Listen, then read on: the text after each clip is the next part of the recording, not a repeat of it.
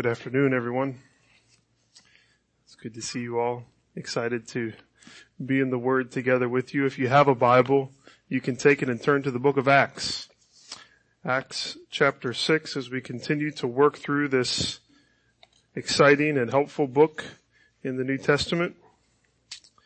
Acts 6, and we, unlike last week where we covered a large number of verses, we'll just cover the first 7 verses here in the book of Acts. Distraction can be deadly. In our age of constant connection and seemingly endless entertainment, distracted driving has become a major problem all around the world. Rather than focusing on the road and the cars that are around us, we become distracted, especially by our phone, but maybe by the food that we just got because we went through the drive-thru, or maybe by the song that's on the radio. And in the midst of our distraction, disasters can happen. A distraction of any kind happens when what is most important in the moment is neglected. And not necessarily for bad things, but for less important matters. It's neglecting to focus on what should concern us, to focus on lesser concerns. Here in the book of Acts, since chapter 3, we've noticed a number of threats to the ministry of the early church, including persecution and imprisonment from without, as well as hypocrisy from within. And today, as we look at Acts 6, 1 through 7, we find that distraction was also a threat to the growth and the vitality of the early church, and distraction from within. Distraction is a threat for us as a church today, too. As a church, we fight distraction from what is most important, from what is key to our ministry as a church and as the people of God. Because if we're distracted, it can be deadly. It can lead us away from our God-given mission that's so supposed to be centered on the Word and prayer, and on this mission that we're called to fulfill through the body of Christ as we minister to all people in a way that's empowered by the Spirit. And so the call of Acts 6, 1 through 7 is in general for us to not be distracted. We might say it like this: beware of being distracted from the central importance of the Word of God and prayer. That's to us as a church, but also to us as individuals. Beware of being distracted. Distracted from what? Distracted from the central importance of the Word of God and prayer. Beware of being distracted from the central importance of the Word of God and prayer. That's what we'll think about this afternoon. And it's good to think about it, because if we lose sight of these central tenets of the Word and of prayer, then disaster can result by us being distracted. And so my prayer is that we would be like the church here in Acts 6, because when the potential for distraction came, they resisted it so that the mission of the church could move forward. As with all these other means of threat from within and from without, the early church, we see them overcoming it. And here again, distraction is a potential threat to the church, but they overcome it. And so let's read together Acts 6, and I'll read verses 1 through 7.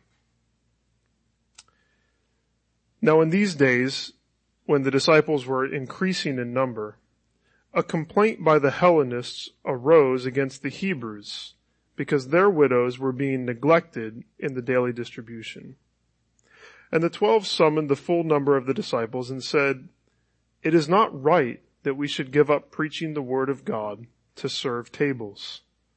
Therefore, brothers, pick out from among you 7 men of good repute, full of the Spirit and of wisdom, whom we will appoint to this duty.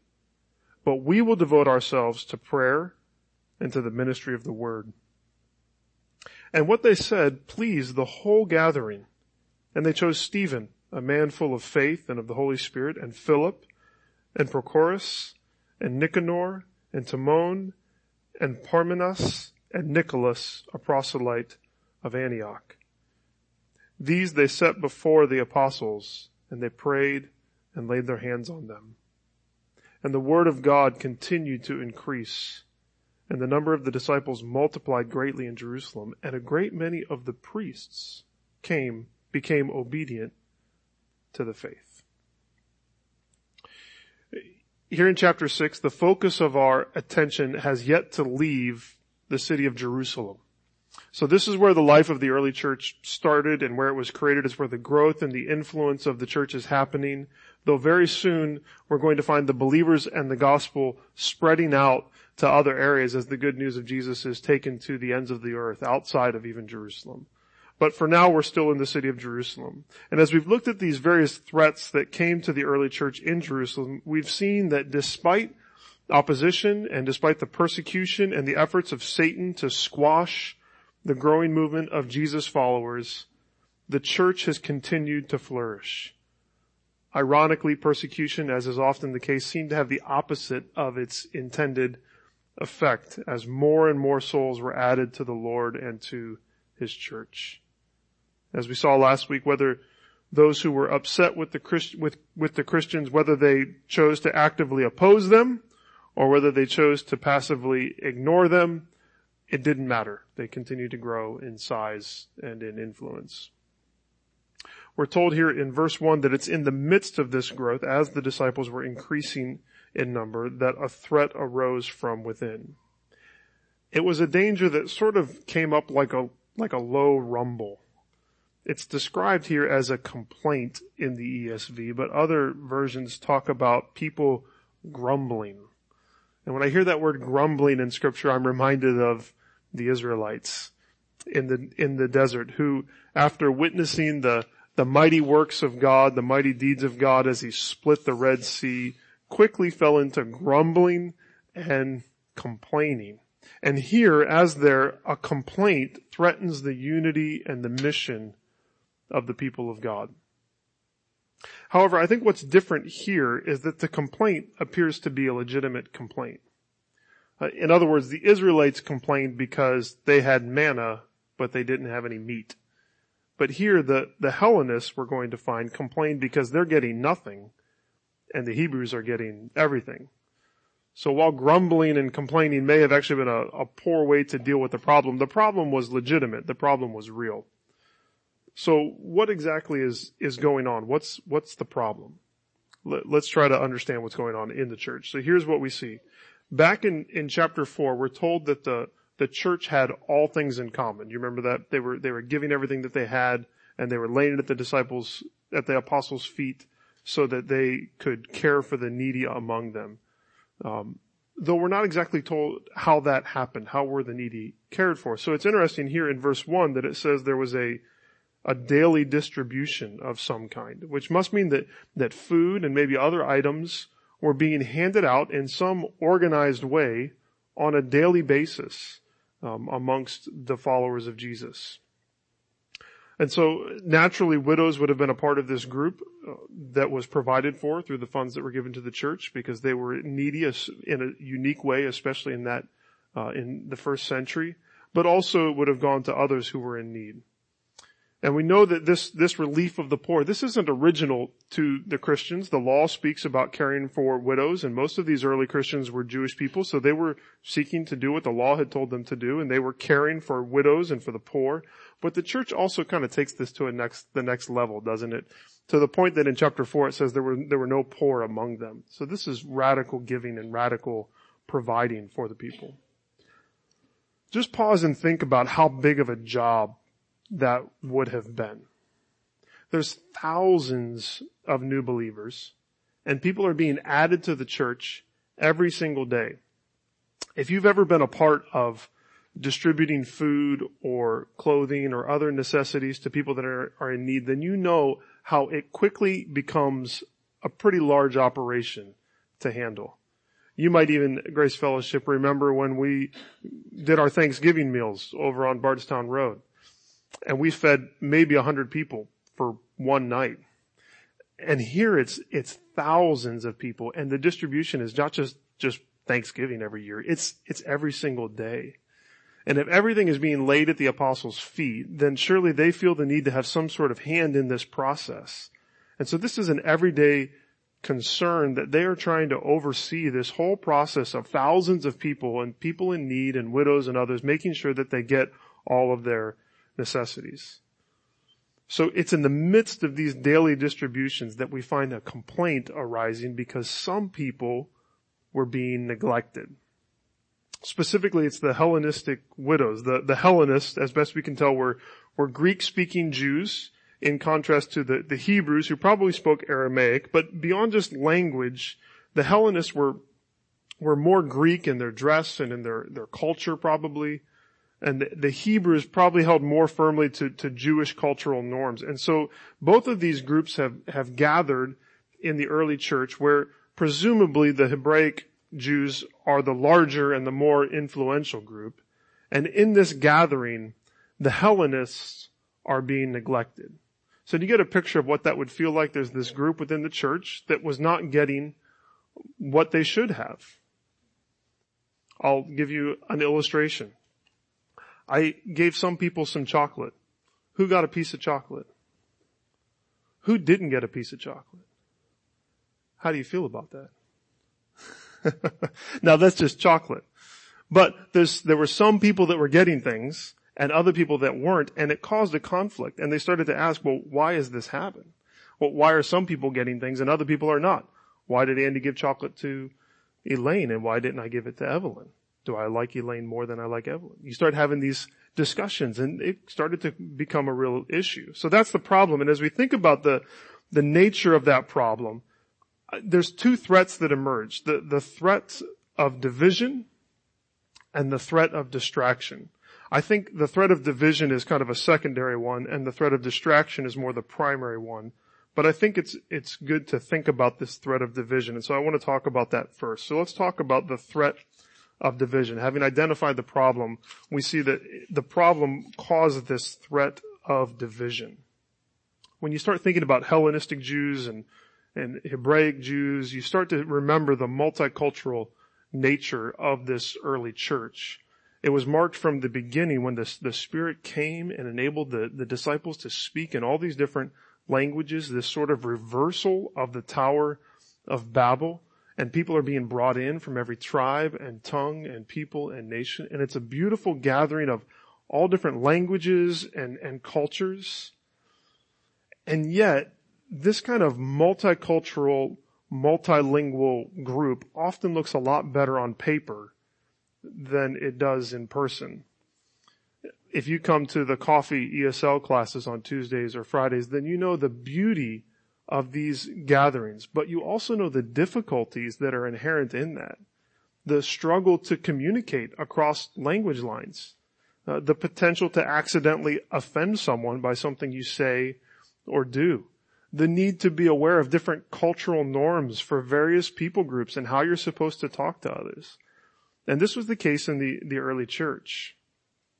So here, in this circumstance, given the stated cultural and ethnic component of the problem, we would naturally ask if the neglect of the Hellenistic Jews was accidental or was it done on purpose? So in other words, was this just, maybe it was an issue of language. So meaning that the Greek-speaking widows were neglected because the Aramaic-speaking majority didn't understand them. That was the problem. Or maybe there's some sort of cultural confusion. Maybe the widows were trying to say that they needed food and the others didn't understand that and they thought they were saying they didn't need food. Or maybe there's something deeper going on here.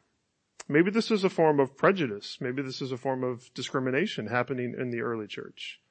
We know as we read through the book of Acts and through the New Testament that there's a large dividing wall between the Jews and the Gentiles, and that's about to be on full display as the gospel expands. But here it's maybe not a full-blown wall, but there's a fence of some kind between these two groups, and that fence needs to be addressed.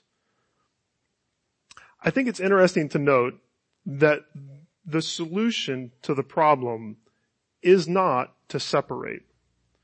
The solution to the problem isn't to say, well, we just need a Hellenistic church and we need a Hebraic church. That's what we got to do. So what that tells me is there's difficulty in cultures colliding as they come to faith in Jesus, but it's a difficulty that's worth working through. Because the gathering of all peoples and all languages is at the core of the good news of Jesus, because Jesus has come to redeem the world and people from every part of the world. And if there's any place where all nations and all cultures and all languages should be able to come together, it's the church. I know that the heart of Grace Fellowship Church, from the very beginning, there's always been this desire to be a multicultural church as we reflect the sort of multicultural, multilingual city that we live in. That's at the roots of who we are. And as I read this, it just makes me say that if we're going to be a church like that, it means we're going to have to be really good at communicating clearly with one another and recognizing the challenges that come with such a gathering. It means if you bring lots of different cultures together, it means that there's a greater risk for grumbling and complaining and misunderstanding amongst us. It means that we need to listen to one another very carefully, and we need to seek to understand the various perspectives that we have maybe in this room, and maybe, Lord willing, as other cultures and other nations and other languages would come in, that we would be aware that we need to communicate clearly and be patient. We need to be willing to bend on non-essentials rather than break up over preferences or unintentional offenses or difficult conversations that we have. That could be said of any culture clash that happens. It doesn't have to be across country lines or continent lines. It can be just the cultural preferences that we all have because of where we were born and where we were raised. There's always room for us to die to ourselves and to our preferences in the church for the greater unity of the body of Christ and for the glory of God being displayed in the world. So to that end, I guess I would ask you, what are your blind spots and your preferences that affect others within the church? And how can we all seek to serve one another by seeking to understand each other and to listen to each other's concerns, not with defensiveness or dismissiveness, not dismissing problems and saying that's not a real issue, or not being defensive and saying, well, you just need to get over that, but rather with a desire to serve one another in love. And are we tempted to just draw lines and divide over cultural and ethnic differences, or are we willing to allow the gospel to tear down all the things that would divide us, allowing our common faith and what unites us and in Jesus to display God's glory in this world as we gather together? So there's a threat of division. And beyond this threat of division then, again, I think that's secondary, but the primary threat here is the threat of distraction. The threat of distraction. In verse 2, once the issue is understood, and once it's seen to be a legitimate concern, the apostles call together, it says, the full number of the disciples. That's a lot of people. So you might say this is the first members meeting, and it's a really, really big one. The apostles speak to the issue at hand, and we find a few truths that emerge. So let me just give you, I see three things that kind of arise from this conversation between the apostles and the church as they deal with the threat of distraction. And the first thing that kind of rises to the top is the priority of preaching and prayer in the church. The priority of preaching and prayer in the church. You know, I probably shouldn't say preaching. That's too narrow. Can we just say the priority of the word and prayer in church? The priority of the word and prayer in church. So we see that the 12, they're called the 12 here, stand up, and they say, how do they begin? They say, it is not right. It's not right that we should give up preaching the word of God to serve tables. They stand up and they say it wouldn't be right for them to neglect preaching the word so that they can serve tables. And then later on, they add that their solution to the problem would allow them, as the apostles, to remain devoted to prayer and to ministering to the word without the distraction of the food distribution. They're saying, we can't deal with this anymore because we need to focus on the word and prayer. Notice a few things about that the apostles are not saying that they are unwilling to serve tables. Remember who they're following. They served a master who washed their feet the night before he died and then told them to do the same for one another. They serve a master, as Jordan read for us earlier, who said, I didn't come to be served, but to serve and to give my life as a ransom. And so I don't think that this solution that they're giving is intended to sort of set them apart from everyone else in a way that would keep them from being involved in the practical needs of the church. In other words, I don't think the apostles are saying that they're unwilling to set up the chairs, that they're unwilling to serve food, that's something that's below them. That's not what's going on here. Nor do I think that we should think that the apostles are wanting to close themselves up in their studies all week long so that they can preach a sermon on Sunday and then go back to their books all week long. Their teaching ministry, when you think about what's going on in the early church, was full-time, because we find at the end of chapter 5, it says that every day in the temple and from house to house, they did not cease teaching and preaching that the Christ is Jesus. So they taught in the temple and they taught from house to house. This is something that's constantly going on. It's not just a preaching ministry, though that's part of it, and it's an important part of it, but it's also a discipleship ministry. It's a Bible reading ministry. It's gathering together and talking through the scriptures and teaching the scriptures to others. And I imagine that their prayer ministry was the same. If you're like me, when I hear that they were devoted to prayer, the first thing I think of is private prayer, which is surely part of what they did. But I think they prayed in the same way that they taught, from house to house, in the temple, and all over. That they were praying with others. It wasn't just cloistered in their closet praying and then going out and studying and then showing up at the church maybe once a week. No, they were with people and they were teaching and they were praying. So in this solution, don't hear the apostles trying to be elitists or trying to separate themselves from the people. Rather, I think the apostles are admitting that they're not supermen, that they can't do everything for everyone, that they are not the Messiah. They just know who the Messiah is, and they need to tell everyone who he is. And the Messiah called them and he equipped them specifically to preach and to teach. And they realize, they say, if we're going to organize this distribution of food, it's getting out of hand. And we're neglecting teaching the word and praying to do this. And they say about that, they say, this is not right. That's why I think we could call this the threat of distraction, meaning that the apostles would be distracted from the priorities of preaching and praying. And I have no doubt that Satan is involved in this, because if Satan can distract the church from its core ministry of understanding the gospel and of prayer so that they would focus on serving tables, which is a good thing. If they can do that, though, if Satan can do that, then the church will fall apart. It'll fall apart just like Gamaliel predicted, because the basis of their unity is faith in Jesus, not kindness to the poor. The basis of their unity is their faith in Christ, not helping widows. Therefore, if the word and prayer becomes secondary, then the church becomes insignificant and it becomes hollow. It has to be central.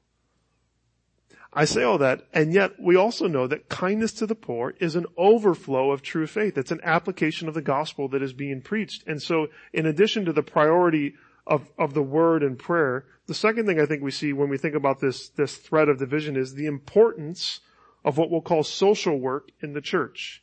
That's a broad term, so maybe it means something different to other people. We'll just say the importance of social work in the church.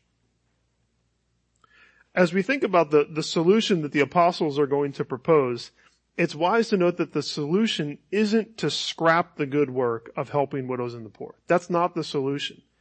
The daily distribution, they say, needs to keep happening. But they just need to find a way to make preaching and prayer a priority while also meeting the physical needs of the people who are around them. Now, this is the struggle that the church throughout all generations has faced. It's this struggle to fall off on one side of the road or the other. It's either to be focused on preaching and prayer so much that we neglect the needs of those around us, or to be so focused on the needs among and around us that we allow the ministry of the word and prayer to slip into second place. We get distracted. And the apostles widely see that the care of the needy it's a car. It's a rail car on the train. Okay? In the train of the church, you might say, that caring for the needy is one of the cars that's on the train, but it's not the engine. The engine that drives the church is the gospel, proclaimed through teaching and preaching and fueled by prayer and reliance on the Spirit. And as we fuel the gospel engine, we will care for the poor and we will care for countless other social concerns. Those will be pulled along. And if we make those concerns, but if we make these concerns the engine, then it's like putting a boxcar at the front of your train and expecting it to keep going. It's not going to go unless it's on. You might have a little bit of momentum to keep rolling, but it's going to go off on some other trail. So the gospel, the preaching and the teaching of the word and prayer are what drive these things forward. Should the church care for the poor? Yes, we should be the best at it. We should do it better than anyone else because we have the greatest drive and the greatest passion and the greatest reason to do it. But that's not what drives us. So we see these competing concerns, the threat of distracting the church from what is primary, but also the importance of the thing that is potentially distracting them. And so the solution comes, and when the solution comes, we see this thing, and I just call it the beauty of the body of Christ. So as we think about this threat of distraction, we're seeing the priority of the word and prayer, the importance of social work in the church, but also as the solution comes, we see the beauty of the body of Christ. The body of Christ is an illustration that Paul works out in his letters, and it has to do with the thought that the church is a body where Jesus is the head.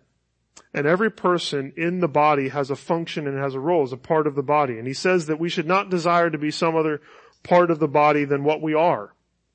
But he also talks about how the beauty that is seen when the body of Christ works together, and it's all its diversity, there's unity. And so when we look at the way the church deals with this, I think we see the beauty of the body of Christ expressed in this. We see it first in their unified decision making. The beauty of the body of Christ is expressed in the fact they make a decision and they're unified in this decision. Unified decision making. The church is gathered together, the apostles present the issue, and then they say, here's the solution we have. The solution is to pick out 7 men to take the lead in making sure that the food is distributed to everyone, that no one is excluded, that everyone who is in need gets the food. And they say that this is the solution because the apostles need to focus on the word and prayer.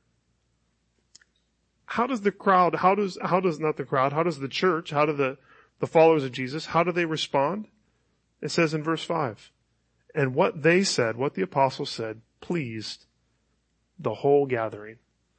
The solution makes everyone happy. Everyone loves this idea. And they see the wisdom of it. They don't accuse the apostles of being lazy for not wanting to preach, or for wanting to preach and not distribute food.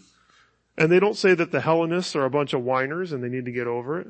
Instead, God's grace through his Spirit ministers to the whole congregation so that everyone is pleased with this solution. The first members meeting was a good members meeting. And so they put their heads together as a church and they choose 7 well-respected, faithful, Holy Spirit-filled men to do what the apostles said to do. Isn't that beautiful, this unity that happens? It's a beautiful display of a couple things. It's a beautiful display of the leadership of the apostles, but also of the authority that's within the church. So the apostles lead and they do it with strength. The congregation is looking to them for answers. And so they come with a solution to the problem. They don't come and say, you guys need to deal with this. They come with a solution to the problem. But they also recognize that the church is not a business or a company where they are the CEOs. But rather they realize that the church is the company of God's people filled with his Spirit, and they can make a unified decision. There's great trust that happens here with the apostles, isn't there? Right in the beginning, they say, here's the solution. You guys pick the men. You're in charge of finding the guys that are going to work with us. They're not involved in that process. That's deep trust. But it shows this unity. When the church is functioning as a strong body, there's clear leadership that's trusted, and there's also unity amongst all the Spirit-filled children of God who make up the church. It's a beautiful thing when it happens. I just thought it's a beautiful thing, especially in comparison when we think about governments around the world that can't make decisions without fighting and bickering and backbiting, passing money back and forth and all these things. The church, by God's Spirit, can come together from all these different realms, from different cultural backgrounds, from different languages, different ages, different genders, everything, and we can come together and we can make unified decisions. I praise God that we have seen that here. We've seen division. Let's all admit that. We've seen division, but by God's grace, we can say that GFC has been marked by humble leadership and unified decisions within the membership. And that's a beautiful, God-honoring, Spirit-empowered testimony to the world. And I pray that it would continue. So we're thinking about the beauty of the body of Christ. We see it in this unified decision-making, but we also see it in diversity in gifts and calling. So there's unified decision-making, but there's also diversity in the gifts and the calling that are a part of the church. The illustration of the body, remember, shows that there are different parts of the body called to do different things, and every part is necessary, whether they receive more or less honor. Every part is needed. And so as the apostles recognized their specific calling to the ministry of the word and prayer, the church recognizes Stephen, Philip, Prochorus, Nicanor, Timon, Parmenas, and Nicholas, and all these guys, they say these guys are gifted, and they can serve the church by serving the needy. That's what these guys are going to be great at that. They're not called deacons here, but many people, because of the emphasis on serving and the strong character that's described, think that these are maybe, if not the first deacons, at least sort of the template for what the deacons would become in the church. Whether or not they carried the title, they certainly carry the characteristics. You see that they were well respected. These guys were above reproach. This would be, you think about the situation they're stepping into, this is going to be especially important because of that controversy that's happening. These guys need to be above reproach, so they can't be accused of playing favorites. They can't be accused of being motivated by selfish motives. The congregation needs to trust them, and the congregation does. They trust these guys. They say they're going to deal with this, and we trust them to handle it. So they're well respected. They're full of the Spirit. We know all true believers have the Holy Spirit, but these guys are particularly led by, yielded to, filled with the Spirit. They're under His influence. They're filled with His power. They're led by His heart, and that's why they're set apart. And they're full of wisdom. They all have a good head on their shoulders. They have insight into people and how to lead people, how to encourage them. They could take on this task. Not everyone can handle this, right? Not everyone could take on feeding thousands of people on a daily basis. But they could. And you know what? They probably did a better job than the apostles had done up to that point. They probably really focused on it and knew what they were doing. I had a friend who just said to me, pastors shouldn't be afraid of men and women in the church who know how to do things well. And I think the apostles weren't afraid of that. They weren't afraid to say, these guys can organize this way better than we can. And so let's let them do it. And they did. So these guys are well respected. They're full of the Spirit. They're full of wisdom. A couple other notes. Stephen in particular is said to be full of faith, which we're going to see exemplified in the coming weeks. Another note is that some people have said, based on their names, that all of these guys may have been Hellenists. I find it hard to say that, nor does that seem like it would have been a wise move. I think that would have been kind of overcompensated in the other direction, I think the important thing is that they're all strong believers filled with the Spirit. That's what's important. As I think about that description of these guys, there's a sense in which I look at them and I say, they're way overqualified. They're just leading a food distribution. Aren't these guys overqualified for what they're doing? Well, you think, Stephen's going to preach one of the great sermons in the book of Acts. Philip is the guy who is going to bring the gospel to the Ethiopian eunuch.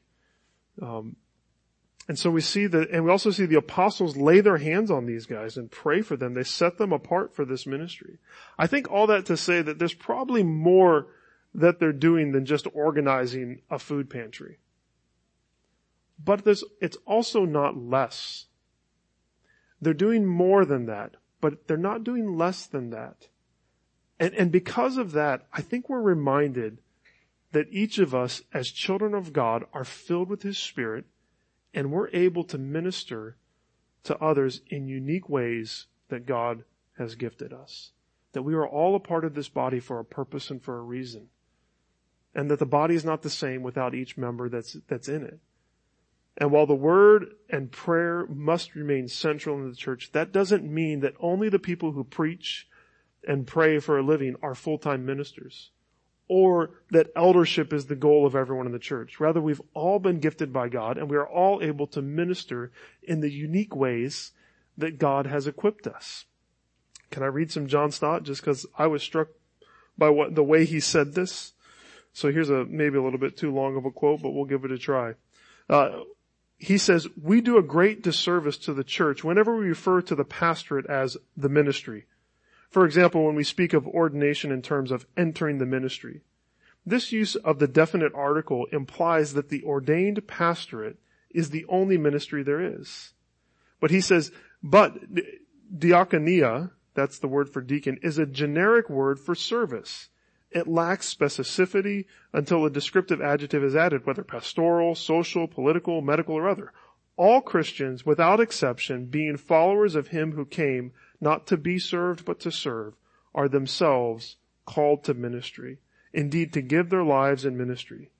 But the expression full-time Christian ministry is not to be restricted to the church work and missionary service. It can also be exercised in government, the media, the professions, business, industry, and the home. We need to recover this vision of the wide diversity of ministries to which God calls his people. We are all full-time ministers because we're all Christians filled with his Spirit, placed in different realms of society to minister to others. So there's this threat, a threat of division and a threat of distraction, but the apostles and the church come through it well. They keep the word and they keep prayer central. They continue to do the good ministry of ministering to the poor, and they show the unity and the diversity of the body of Christ in this moment. And Satan is crushed underneath their feet. And the result is that the word continues to increase. That's what happens in verse 7. The word continued to increase, and the number of the disciples multiplied greatly in Jerusalem. And I love this too. It says that even a large number of priests became obedient to the faith. When we keep the word and prayer in their proper central place, we can expect continued and even surprising growth. We can expect people that we never would expect to come to faith. There's a lot more we could say about these 7 verses, but let me offer 4 applications as we close, somewhat briefly. The first application is seek to discern the spirits and trust in Jesus' power. Seek to discern the spirits and trust in Jesus' power. I want to again read Stott. He was really helpful this week. About this, I'm going to read it and not comment on it. That's the application. Seek to discern the spirits and to trust in Jesus' power. And Stott says, we have now seen the 3 tactics which the devil employed in his overall strategy to destroy the church. First, he tried through the Jewish authorities to suppress it by force. Secondly, through the married couple Ananias and Sapphira to corrupt it by hypocrisy. And thirdly, through some squabbling widows to distract its leadership from prayer and preaching, and so expose it to error and evil. If he had succeeded in any of these attempts, the new community of Jesus would have been annihilated in its infancy. But the apostles were sufficiently alert to detect the devil's schemes. We need their spiritual discernment today to recognize the activity of both the Holy Spirit and the evil spirit. We also need their faith in the strong name of Jesus, by whose authority alone the powers of darkness can be overthrown. As a church, let's seek to discern the spirits and trust God's power. Second application, affirm the centrality of preaching and praying. Affirm that in our hearts and in our church, and I affirm it here from the pulpit, to affirm the centrality of the word, of preaching, and of praying. That's not flashy, that's not really exciting, but we're reminded that the word and prayer are what the church is built on. This is our message. Jesus Christ came into the world to save sinners. We've all sinned and we've all fallen short of his glory. The payment for our sin is death, but the gift of God through Jesus is eternal life, and all who would repent of their sins and trust in Jesus, who lived and died and rose again, can be saved. And Jesus will one day return to judge all people and to establish his kingdom for all eternity. This is the message that is at the heart of who we are, and we have to keep that central and continue to proclaim it. That's the engine that drives us. As I think about application, I think about the elders in our church. And as elders, we believe this and we want to practice it more and more. There's not a one-to-one comparison between the apostles and the elders in this passage. So I want to be careful not to say that. Elders are not apostles. But the elders of this church are responsible for keeping the word and prayer central. And so I would ask you to pray for us. Pray that we would be wise in our use of time, that we would know what to say yes to and what to say no to, that we'd know how to delegate.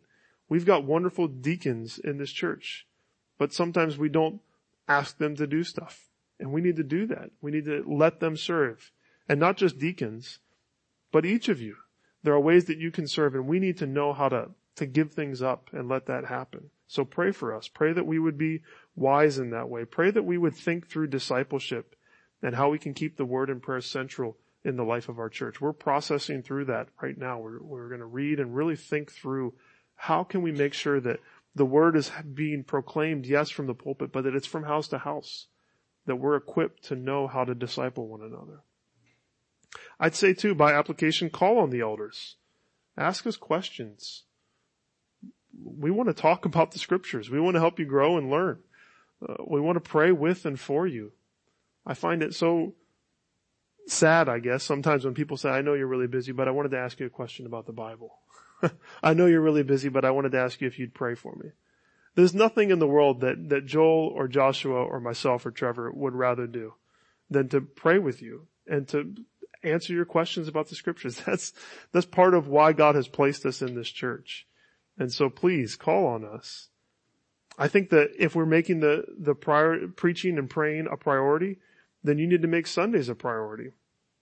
The preaching of the word is vitally important. We saw that in 2 Timothy 4. And the time that we pray together after church is precious. So don't neglect those moments. I'd also say not just Sundays, but seek out a small group where you can apply the word of God to your life. And you can pray with others throughout the week, not just on Sundays. And if you need help connecting, I'd love to help you connect with people that are meeting throughout the week so that you can do that.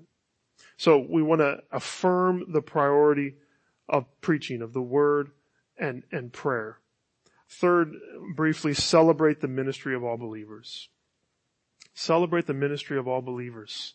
Celebrate your own ministry. That we are all called to be ministers of the gospel. Recognize that you are called to minister full time, just in a different way, whether inside or outside of the church, and seek to do that for God's glory. Recognize that what you are doing as you proclaim the gospel in word and in deed is ministry. As you go to your different places of employment, as you serve people in different ways, you are ministering as a representative of Christ. So celebrate that. And fourth, I would just say we need to expect continued and supernatural growth when the church functions as it should. We should expect continued and supernatural growth when the church functions as it should. If we keep God's word central and we equip all people to minister to one another, then we should pray for and expect God to add to his church. It's not all about numbers, but there are numbers in the book of Acts. And they do talk about people being added to the church. And there is health when we proclaim the gospel that people would come to faith. Sometimes expectations are half the battle, aren't they? If you come to church expecting to hear from God's word, you've got a greater likelihood to hear from it. If you come expecting that you're not going to hear anything, you're probably not going to hear anything. What if we started to expect that God would bring supernatural and continued growth to our church? I'm encouraged by our church. Are we perfect? Not at all. We've got a lot of ways to grow. But is the word central? Is prayer central to who we are? Is there strong community amongst us? Are we seeking to take the gospel to our community and to the world? Yes, we are. And I think because of that, whether we meet at 3 o'clock in someone else's building or whether we meet at 10 a.m. in our own building, that we can expect that God can use Grace Fellowship Church to draw people into his kingdom. Do you expect that? Let's pray to that end, and let's ask God to save people through the ministry of our church and to help each of us to grow to know Christ more.